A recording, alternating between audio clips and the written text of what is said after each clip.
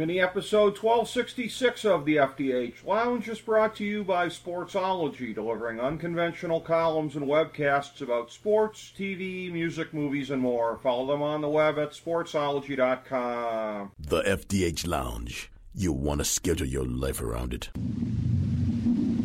A long time ago, on a gloomy, wet Cleveland spring night, two men stand alone amidst the late-night drizzle. Their voices echo across the vacant station parking lot as they debate the merits of the great American radio show that have been missing for far too long. On that night, an idea was born. That idea became the FDH Lounge.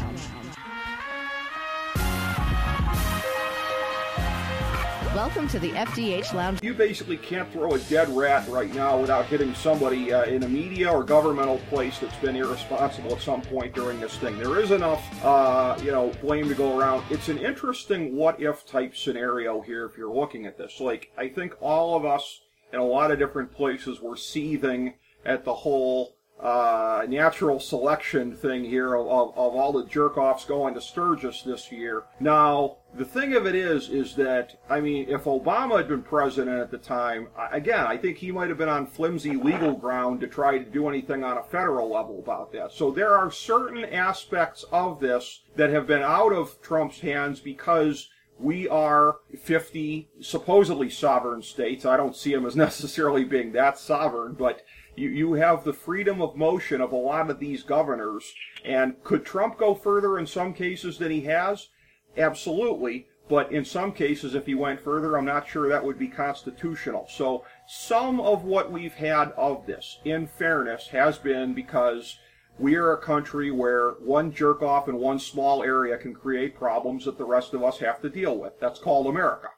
Can you say with a straight face that if Donald Trump had come out from day one and said it is patriotic to wear a mask because we as Americans protect each other, do you think that Kristen Noem or whatever her name was would have allowed that? Okay, no. Now that's an interesting point. If Obama had been president, Donald Trump and people like him would be stirring up the same people. To me, it is these things. I mean, those people, the Bikers Sturgis were there in part because they know Trump wanted them there. Okay, now, all right. Well, wait a minute. I refer you back to my previous statement where I said that the mask shaming is one of the primary reasons I'm voting third party. So I of all people, don't condone Trump doing that. I concede. Yeah. No. I'm just saying that that's the mechanism. But listen. I concede that you make an excellent point. That Kristi Noem, who is just basically being one of these, no pun intended, mouth breathers who is trying to pander to people on stuff, you have an excellent point on that. That if Trump had been responsible on masks, she would have fallen in line, and we wouldn't be having some of that. Now, that is, but, and this is where I guess I make the distinction, because I still hold up what I said previously about the limitation of Trump's powers. The limitation of Trump's powers as a statutory president, he is not. Listen, you accused him earlier of fascism. If he was, then there'd be a lot of these other things happening. But here's the thing. But with the bully pulpit, that's where I agree with you. The bully pulpit is where he could and should be doing more, not necessarily his statutory powers. Although the War Powers Act, that's something he's played footsie with all year and not pulled the trigger on. So that's something. Well, the one that he can and should and could have used is the Defense Production Act. Or, I'm sorry, that not the War Powers Act. You're right. Yeah. You're right. No, my God, I was just watching an article the other day. Watching a story the other day. As more people are going back to work, there's more need for the masks and everything, the personal protective equipment, and yet we're still lagging behind. You're like a competent, human society, given 6 months to organize things like this, does this. To me, it is a complete, what did he say back, April or May? Oh, no, I don't take any responsibility at all. That is the thing. He has completely abdicated. He wants to be a king with the trapping the king, his family ready to take over the reins of power, right beside him, creating a dynasty to last through the ages. I don't know how many years, but you might guess. It's disturbing. It's not American. And to just basically, talk about denying aid to states because their governors were mean to him. Sure. Well, first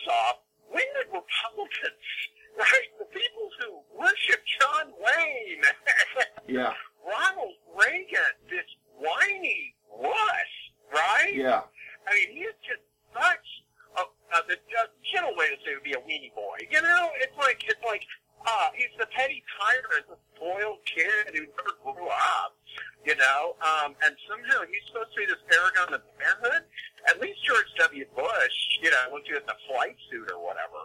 You know, I just don't understand how a party that reveres masculinity fell for such, like a facsimile of it, you know? Well, listen, and I have a great many friends. It doesn't remind me of Hitler. He reminds me of Mussolini. There is a difference. Yeah. Well, you know, except Trump hasn't really made the trains run on time during the pandemic either, but, you know, I mean, yeah. I mean, look, and I have friends who have gone all the way over and are just, I have one, and I will not mention his name either because he'd probably kill me, a friend who warned me about the dangers of Trump in 2016, who the things coming out of his mouth these days in service of Donald Trump are not to be believed. So I fully understand all of what you're saying there. I will just say, though, writ large, as we're looking at this coming out of the 2 weeks here, my sense is, and I think the polls are showing this, so I'm going to say that I think in the general sense that the conventions are, I would say, probably fairly negligible as far as how it goes for the election, because I think it's almost impossible to say that the Republicans had a better week than the Democrats. To me, you could make the case for them coming out even, but I don't think you could make the case for better. And every poll out there is showing that this thing has gone from a blowout for Biden to a solid lead for Biden, but no longer a blowout. We're getting to the tightening season, and here's the thing, Colin. I'm going to tell you this, though. It is eerie how close it is to 4 years ago, of where I'm hearing from people like over the summer, okay? Nobody wanted to vote for Trump, whatever, but then at that time it was the threat of Hillary. And now I'm telling you, these riots and stuff, I have a friend, another one who I'm not good, I have a lot of friends that I don't want to name here because they would not want, these are sensitive times. You know, what you say can and will be held against you. Of course. Absolutely. Who was pretty gung-ho for Biden, who today said, God help me, I might be voting for Trump, because he was just ranting about the whole Kenosha rioting and that this is taking over this whole thing. So we're at a point where I think it's a solid lead for Biden. My present projection would be probably a win somewhere along the lines of Obama in 08 versus 2012. But the scenario where Trump gets close enough, and he's got to be inside of 5 points, this is the first time I believe there's a scenario, because if this rioting keeps going, if it can somehow surmount the coronavirus as concern number one, that's how Biden loses. Okay, great points. Thank you. I will say first, it would help if police would stop shooting unarmed black people, right? That would really cut down on the level of protests and strife in the streets. Just if police would stop shooting unarmed black men, women too, that would slow things down.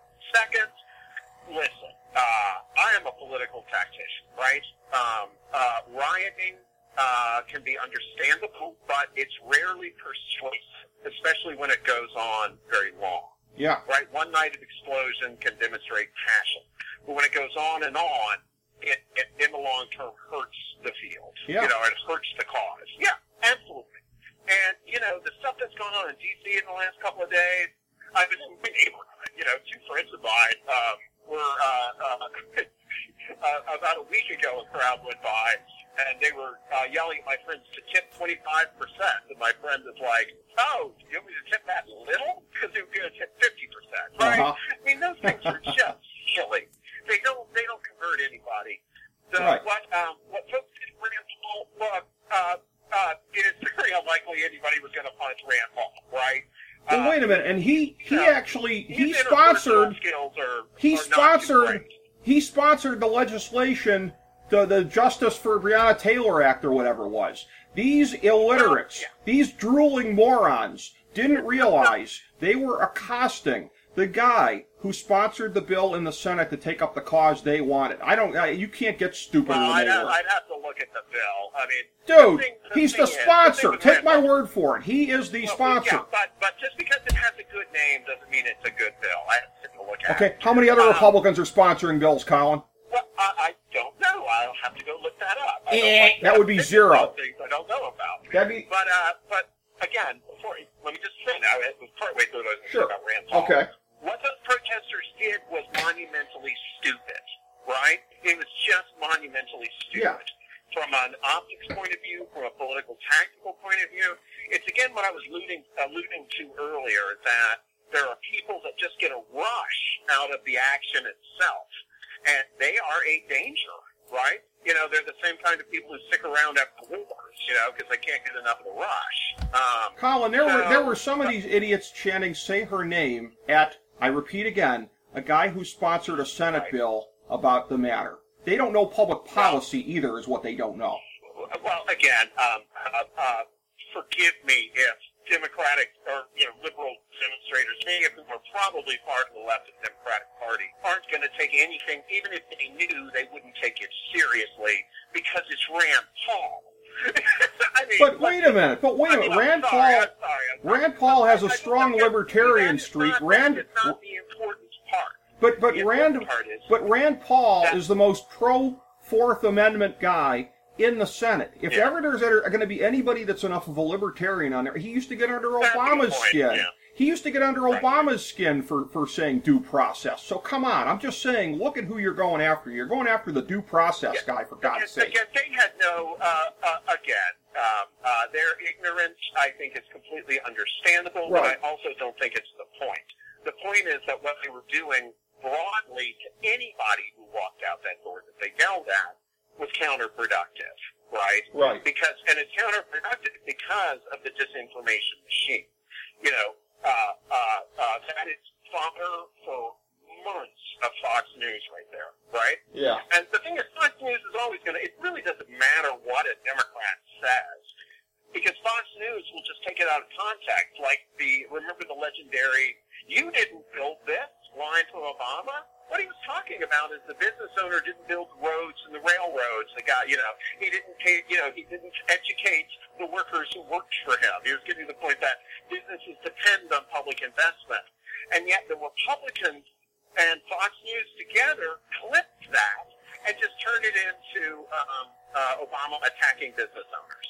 Right? When your opposition is that intellectually dishonest, it is difficult to take, some of their legislation that seriously, right? Anyway, but I started off on that you're giving these guys ammunition, but it doesn't matter in some way whether Democrats give them ammunition because they'll go invent it if they need it. Well, and even allowing for the context of the words, which you're right about as far as what Obama was saying, I still felt like, and again, indicative of a general attitude of looking down your nose at small business owners and people in this country. I mean, I think, again, while go listen to the speech. It was again, but I'm listen to the speech. I'm looking. Well, I'm also totally misquoted and taken out of context. Well, I'm also looking at 8 years of a public policy record and other speeches that he's given. When I say that, I felt like he was kind of looking down his nose. I'm somewhat conceding your point there, in that yes, it wasn't. It was snipped out of it, but I don't think. I don't think the context. Well, I don't think the context absolves him the way that you do. You feel it absolves him. I feel it paints a somewhat broader picture. I didn't say anything absolved anybody. Okay. Whoa, what did I absolve people? Of being anti-business. I mean, that's again. You're going to have to show me his anti-policies, and not something that a business coalition says is anti-business. The policies have other ends. You know what I mean? Like you're not pollution. You're not a big fan of NFIB white papers? Yeah. Oh, listen, they desperately wanted me to join. I mean, I'm a small business guy. They wanted me to join over the years, of course. Not giving those guys a dime. I'll join the NRA and go highway off the airplane. Oh shoot, where was I going to go with that? Oh, it was just. Look, you can have policy disagreements with the Obamans, but just like with Joe Biden last night, Obama looked different enough that if you made him sound like a weirdo, it would help kick off some people on the edges. Joe Biden's Uncle Joe, that kind of stuff's going to be a lot harder, especially when he's standing up there and make him sound like Fidel Castro, right? I mean, that's just silly. That's silly. From a tactical point of view, it needs to be tool of those people rather than him himself, because him himself you can't sell. This is the guy who stood up there side by side with Barack Obama. He's a strong man. And you can tell when I say that you can see signs of cognitive decline, but what I see is times where he's trying to make a very complex point. And in the past, he would have had all these pieces of information right at hand to weave together. But what I see is him alluding to something that's very inside politics when, 10 years ago, he'd have been able to unpack it and make the point in real detail. But that's not, a sign of crashing downhill, like Ronald Reagan in 1988. You know what I mean? It's just nowhere in the same league. I'll grant you this. And Kamala Harris is no screaming lefty, for God's sake. The far left hates her. Well, one of my favorite follows on Twitter, Michael Malice. Again, because back during the primaries when he was doing a lot of signal boosting of my favorite candidate in the Democratic field, because I at least like her foreign policy, Tulsi Gabbard, Michael Malice. Straight for Russia. Yeah, well, again, if you believe all that crap. Michael Malice with the line of the year politically. I always heard that Hawaiians love to roast pigs. That's supposed to be Obama? I mean, that's supposed to be Biden? After what he did to Harris, remember, or she did. Remember what Tulsi did to Harris? Come on now. Oh, I don't. She ended her career in the primaries, basically. You don't remember Tulsi Gabbard dragging? Her career ended because her campaign was in disarray. No, she got exposed. No, her campaign was not because Tulsi said. Jesus Christ, I'm a Democrat, remember? Tulsi, yeah. How do you not remember Tulsi ending her on the spot? How do you not remember Tulsi leaving her as a gaping, smoking hole on the stage at the end of that thing there when she took her apart for her drug war hypocrisy? The campaign failed because it was very poorly organized. Harris turned out to not be a great candidate, honestly. To me, this was one of these things where campaigns reveal things about people. Yeah. She hired her own sister to run her campaign. Yeah. So nobody could tell, nobody could get anything past the sister. And, two of them together were not good at making decisions quickly. Now, the Biden people basically got rid of all of her team and surrounded her with very experienced, people in the Democratic policy and political worlds, right? Yeah. So, to me, this is a training course in how to be president for her. They say that preparation for debates a lot of times is just about being in the right zone, in the right mood. Having said that, any chance that Willie Brown is going to be part of her debate prep? I have no earthly idea. Kamala and I don't talk near as much. Okay. So she's busy these days. Yeah. But no, seriously. Going back to the really big picture.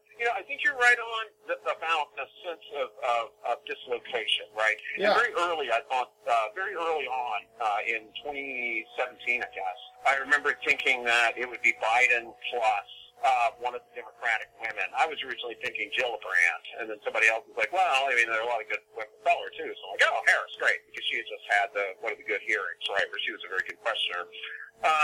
So I, among many others, was thinking Biden-Harris was a logical mix. But Biden is just such a reassuring figure, and, the debates may be really critical. I mean, the debates are always pretty critical. I think it'll be really critical this year because Trump is trying to portray this insane, out-of-control Biden. And Biden's just going to stand up there and be Biden. He has done this hundreds of times, He is very good at this. And Trump's not going to be able to stalk him around the stage, Yeah, but based on how Biden has done in what should be layup statements and layup media appearances that he's made over the last couple of months. Look, I agree with Crystal Ball, who always does a great job on The Rising, which is one of my favorite political watches these days. The basement strategy's working. The more they can get away with that, the better from that perspective. I'm not as sanguine about his prospects in the debates. And here's the other thing, too. Again, I don't see all the Trump partisans will talk about the parallels between now and 2016. I see very few of them because, again, he is an incumbent during a pandemic as opposed to a challenger. Having said that, though, the one similarity I see is this, is that, like I said, over the summer, in 2016, I didn't hardly know anybody that was going to vote for him. But this whole, that thing they talk about coming home, whatever, like, that's been in American politics at least as far back as 68, when LBJ and that last minute pieces at hand, that kind of thing there, trying to bring the Democrats home, and he almost pulled it off for Humphrey. Trump was able to bring the Republicans home in the fall of 2016 because of fear of Hillary. And basically, what I see the similarity in this sense, that when the summer is about the general news cycle, and that's where he was just getting decimated by Hillary, and he got decimated worse by Biden with the way that this pandemic has gone. To me, the start of the conventions is everything between now and the election. It's all political season. It's all neener season with the debates. Trump is the king of neener. And in retrospect, he dominated from the point at which Hillary was way up. In retrospect, he dominated to come back to get to that point, even if we couldn't see it at the time. I mean, there was that weekend in October when it looked like his campaign was over after the Access Hollywood stuff, but that was all misdirection. Access Hollywood, that is a great moment to bring up WikiLeaks. Yeah. Right? Go back to 2016. Yeah. WikiLeaks, Roger Stone calls up WikiLeaks, and half an hour later they drop the bomb, right? Yeah. That was collusion with Russia, essentially. Anyone who says they know what's going to happen in November, it's insane. In 2016, I didn't say, yes, I think Trump is going to win, but I'm like, there is a damn good chance he could win. Brexit, for one thing, showed. Yeah. And the Brexit vote and the American 2016 vote were similar in that a lot of people, especially younger people, just didn't vote, right? The thing is, with Hillary, you've got literally a 30-year, going back to when she was, when Bill was running for governor for the first time, 30 years of conservative media sliming her. And, don't get me wrong, I'm not going to defend the Clintons, right? They did plenty of things to themselves. But she in particular was just demonized in a way that I don't think a man would have been, frankly. Biden... Barack Obama says hi. Well, yeah, but again, it was in a different way. And remember, Obama won by 8 points. She only won by 2 points. So the popular vote slipped by 6 points. But I, for one, am working. Democrats are not going to repeat the mistakes of 2016. I think one thing you should always keep in mind is the margin in the national vote to the House of Representatives in 2018. Traditionally, Republicans tend to do better in off-year elections. Their voters are older. They tend to vote more frequently, or more regularly. Dems won by, I believe, around 8 points. Also, though, midterms are bad for incumbents, though, so that was part of it. Well, absolutely. Although, we can go into that another time. But again, it's just looking at the voter patterns, there were a lot of shifts away. Oh, it was worse than usual. It was worse than usual for an incumbent, but I'm just saying, incumbents, that they're always doing bad in midterms, by and large. Yeah, and you blamed, exactly. That's why Democrats are planning for 2022. Yeah. But a bunch of us, I'm doing work aimed at some very specific state legislative districts in a few states. I'm working with an organization that works with celebrities who are from these rural areas.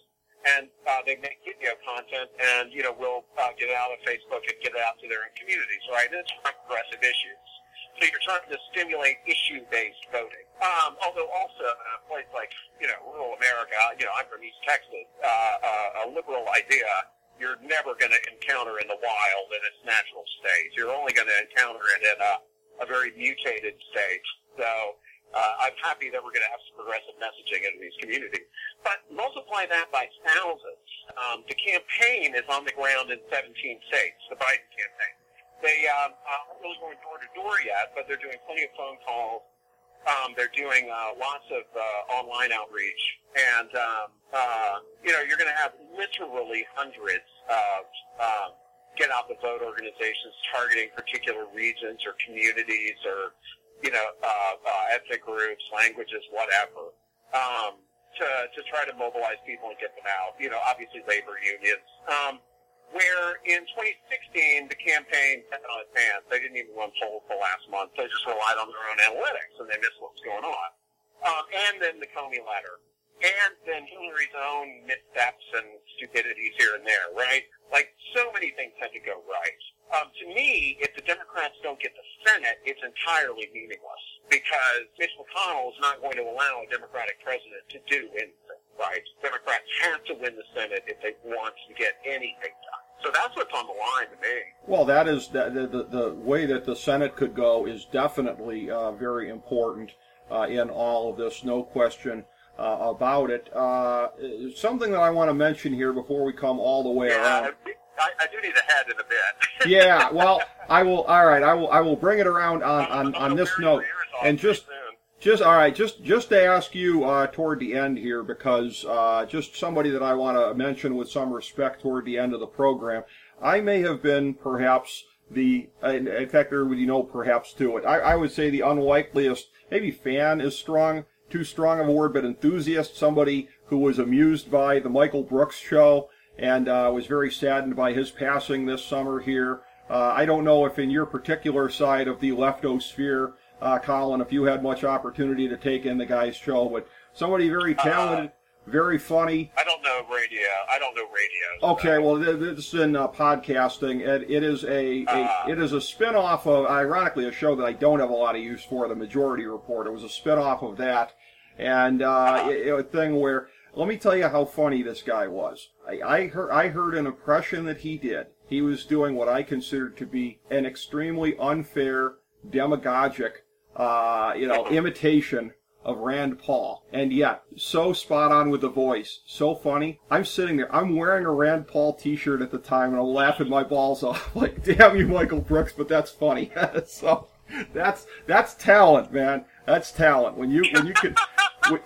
When you could make somebody... It amazes me that you guys know that much how Rand Paul sounds. I mean, it was a thing where, and I'm totally incapable of doing the voice, but the impression was something along the lines of, I came to Washington, D.C. to fulfill my one true dream, which is to make sure that poor people never have health care. I mean, the voice was so spot, like, how could I not laugh, right? The voice was so spot on. I'm going, man, there's a couple of Rand Paul Facebook groups I could get expelled for laughing at this, but I don't care. It's funny. So, rest in peace, Michael Brooks, a great talent, somebody who I don't agree with at all politically, but one of the great ones out there in the podcasting world. So, again, we'll see what happens here. I think you and I both see this at this point as Biden being a relatively solid favorite at the moment, but not an unblowable race at this point by any stretch of the imagination. I almost thought it was, Democratic activists have learned that no race is ever unblowable. Well, exactly. But, and Biden through the course of his career, who had never even done well in Democratic primaries, had been abysmal failures in both 1988 and 2008, and really the first part of 2020 until this miracle coalescing behind him. Again, not exactly Mr. Impregnable, but all it takes is being at the right place in the right time, and when you're running against Trump in a pandemic, that might be all it takes. So I think so much of it ultimately is going to go down to, do people feel like they can take 4 more years of this? Yeah. And I think for a lot of people, who might otherwise be on the fence, it's just this exhaustion. Please don't do this to me anymore. It's like we've been tapped with a cattle prod too many times, Yeah. Well, that's where Trump we'll is see, up. But we'll see. But it's definitely not unblowable. No, it is not unblowable, and hopefully we can get a chance to get another one in here with you not long before the election and see where things stand and see what our thoughts are on that. But just remember, election day is a process now. It is. So even by the 3rd debate, a lot of ballots will have been cast. Exactly, and as they say in the city of Chicago, vote early, vote often. So, so we'll have to see how this breaks in. How many extra votes get harvested along the way? That's always an interesting thing. I think if anyone tries to pull that off, they'll get found out pretty darn quick. You have more faith in the process than I do, Colin, but I have faith in the people who are watching the process on all sides, you know? To me, a lot of them are on the take as well, but we'll see how this all... Well, if they are, sign me up, man. I want to be on the take something. You just got to find the right big city, Colin. They're all crooked. So go to the closest one around, and you shouldn't have any trouble finding a spot there. I want to thank you very much. Yes, there you go. There you go. Well, from your base in the big city here, thank you so much for being a part of this again.